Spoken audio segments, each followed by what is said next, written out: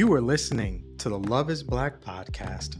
For season 5, we are diving into the great black love story between Vibe and Brandon. Every week, a different chapter will chronicle this love story. This week, Brandon.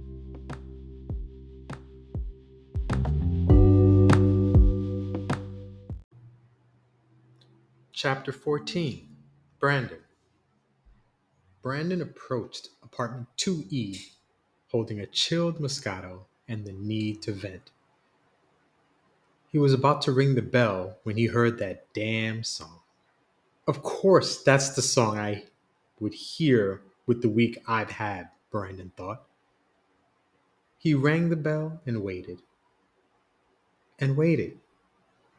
After a few minutes, he rang the bell again. Brandon knew Robin was home. He could smell the cooking. But the music was too loud. He finally knocked on the door. The knock coincided with the song ending, and she came to the door. "Hello, Brandon. Nice to see you. A little late, are we, sir?" Robin said after opening the door with a sly smile. "Excuse me? I was on time. I was out here listening to the longest, loudest remix of Soul Love. I had to pound on your door for you to hear me." Brandon responded defiantly with a smile. "Can I come in? It's chilly out here." "How rude of me. Please come in. Make yourself comfortable. Sorry I didn't hear the bell. I love that song. Queen Summer is my girl." "What you know about Soul Love anyway?" Robin snapped back. "Too much, actually," Brandon replied snarkily. "What's cooking, good looking?" "Well, I saw the menu for GFB in your kitchen, so I know you love barbecue." "I've been there before and it's aight. My father's from Texas, so I know what real barbecue is supposed to taste like. My daddy taught me, and tonight I'm going to school you." "How does that sound?" Robin asked. "Like I need my stretchy Turkey Day pants. I'm starving. Let's go," Brandon replied excitedly. "Hey man, just like me, my barbecue takes time to warm up, but it's worth the wait." "You a patient man, Brandon?" Robin asked seductively. "Depends on what I'm waiting for." "What's on the menu, chef?" Brandon replied. "It smells real good in here." "The menu will be revealed with each course. We have some time before the first." "Should I open the Moscato?" Robin responded. "Yes." "Do you need some help?" Brandon answered. "No, thank you. You sit down and relax. I know how to handle myself in the kitchen. I'll be right back," Robin replied, walking away. Brandon sat back and looked around the apartment. He remembered years ago when he was moving out of the dorms and looking for an apartment for Vibe and him. He looked at a model of this apartment: 2 bedrooms, 1.5 bath, washer dryer, large kitchen, and plenty of room to entertain. Brandon had envisioned game nights with friends, a huge TV on the wall to watch movies with Vibe, and the beginnings of a fun life. Brandon spent much of his final year at Howard making plans for his life with Vibe. He wanted to surprise her with the perfect life. He found this apartment complex and loved it immediately. It was close to downtown Baltimore, close to Vibe's favorite restaurants, and most importantly, a 20-minute drive to her childhood home. He had the perfect plan, the perfect life all set, but she didn't want it. So as he sat in apartment 2E, the space he could have occupied with Vibe, he felt confused. This space belonged to another woman, and he helped her move in. For some reason, this fact felt important. Before he had the chance to figure it out, Robin came back with the drinks. "Here you go, sir." "You look like you need a drink. You okay?" Robin asked, concerned. "Yeah, I'm good. Glad this week is over. It was a rough one," Brandon responded. "I hope this Moscato is good." The lady at the liquor store said it was tasty. To be honest, she was really pushing this bottle, though. Or maybe she was hitting on me. I can't tell the difference anymore. What do you mean you can't tell the difference? You don't know when a woman is flirting with you? Robin asked, dumbfounded. Tell me about this encounter at the liquor store. I need to hear this. Really? Brandon asked. Yes, really. I'm here to help you with the ladies, Robin responded. Okay. I walked in looking for something to bring you. I don't know what you like to drink, so I was just looking around at first. I was checking out the Henny when the female employee came over. She asked me if I was looking for anything. I told her I was having dinner with a friend and did not know what to bring, Brandon began. Oh, so I'm just your friend? Robin inquired. Well, yes, you are. Actually, you're my only friend in Baltimore, Brandon responded. I have a hard time making them. Congratulations. Anyway, she immediately asked me if my friend was a man or a woman. I told her it was a woman. She said, I am surprised your girlfriend lets you have friends of the opposite sex. If you were my man, you wouldn't need any other woman but me.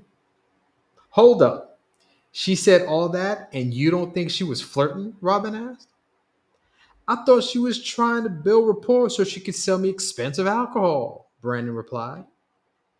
Well, if you think that was flirting, what about this? I told her I did not have a girlfriend. She said, well, if you're coming to see me and you brought Henny, I would fall out after two shots. But if you brought this Moscato, and she picked up an expensive bottle, my panties would fall off after one sip. She handed me the bottle. It cost $519. Was she flirting or trying to get a big sale? Well, I thought this was obvious, but I can see why you wouldn't be so sure, Robin chimed in. One more question. Did she touch you at all? Like rub your arm or touch your back? Yeah, she had her hand on my back, but I think she was pushing me towards the expensive stuff. What do you think? Did I miss a chance to smash the liquor lady? Brandon asked. She was definitely flirting with you. If a woman mentions her panties dropping, chances are she wants you to see what's underneath. But I can see why you got mixed messages. You haven't mentioned whether she was attractive, though. Could she get it? Robin asked. She was all right. She had a nice body, but she was pushy. Her voice was annoying, too. She sounded like the maid from that show. You remember, right? Fran Drescher, that's right. That's her. That's her name, Brandon responded. Yeah, but that nanny had body. She could get it. All right, enough of this topic. She was hitting on you. More importantly, though, is I've been flirting with you since you got here. Did you notice? Robin asked.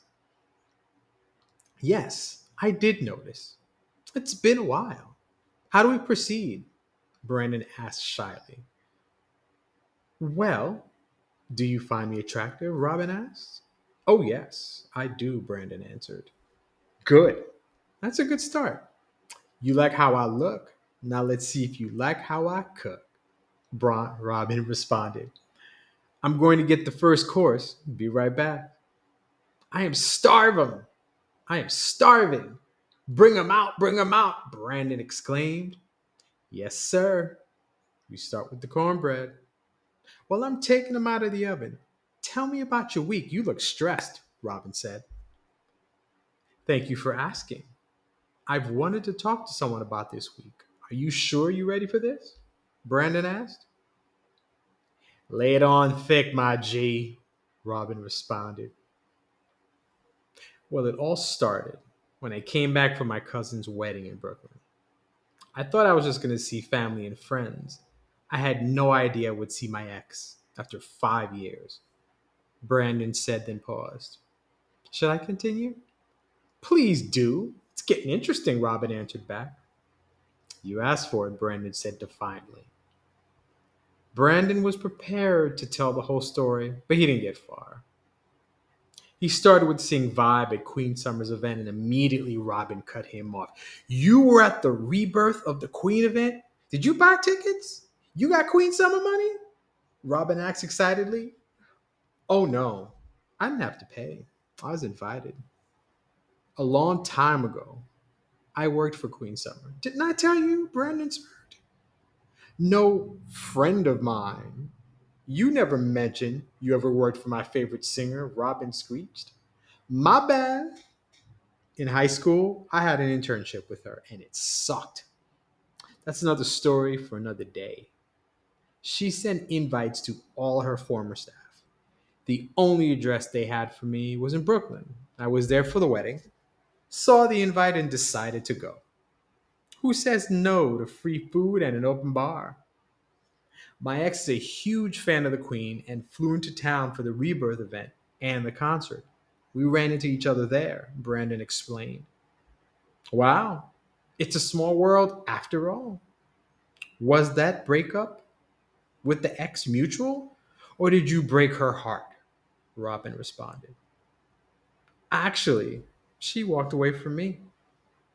I thought we were going to grow old together. Turns out she had other plans, Brandon said, remembering that pain. That was the first time I saw her in 5 years, so it was awkward.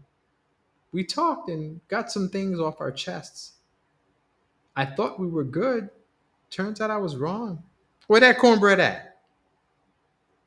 Robin walked out of the kitchen holding a plate of cornbread. Take a bite and keep talking. You mentioned something about being wrong? That's all you heard? Brandon remarked as he reached for a slice.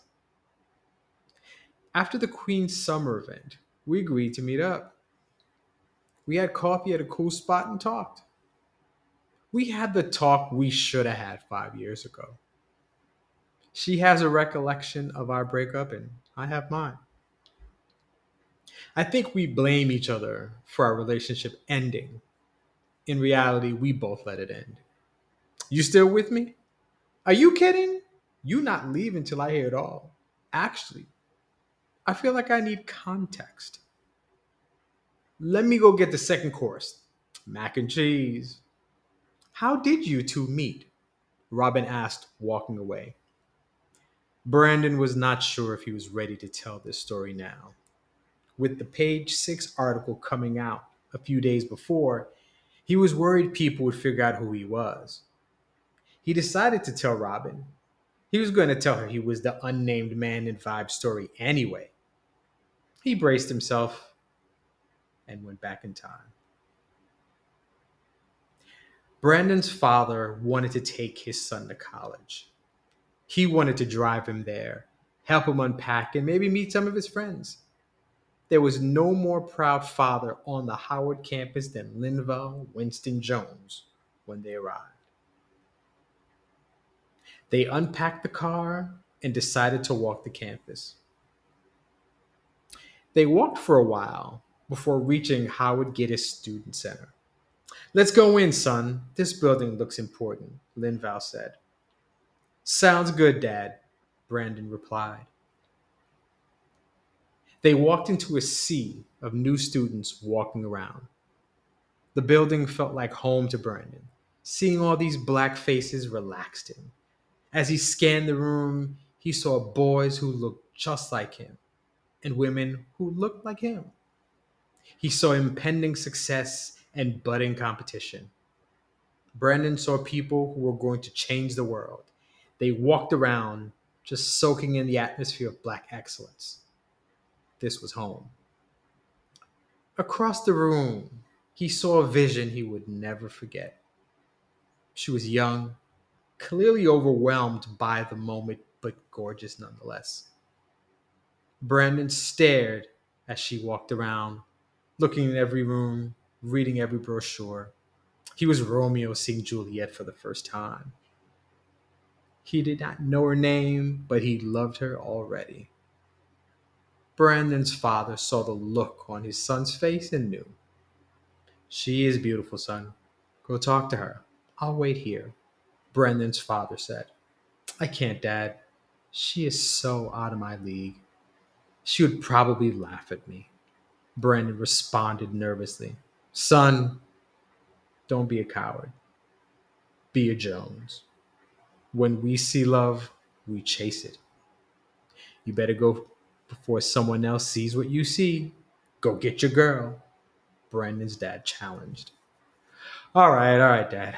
I'm going. Brandon responded. Here I go. Brandon walked over slowly. In his mind, he expected her to ignore him, but he went because his father believed in him. His father always believed in him. He made it to her and introduced himself. She smiled and said, Hi, Phineas. My name is Vibe, and shook his outstretched hand. From that moment on, they never left each other's side. Brandon sent his father back home with a hug and a kiss that same day. Dad gave him some money and a reminder that he could call anytime. Brandon was eager to get back to Vibe, so he said thanks and get home safe, Dad. Brandon replayed that last hug for years. It was the last time he would hear his father's voice.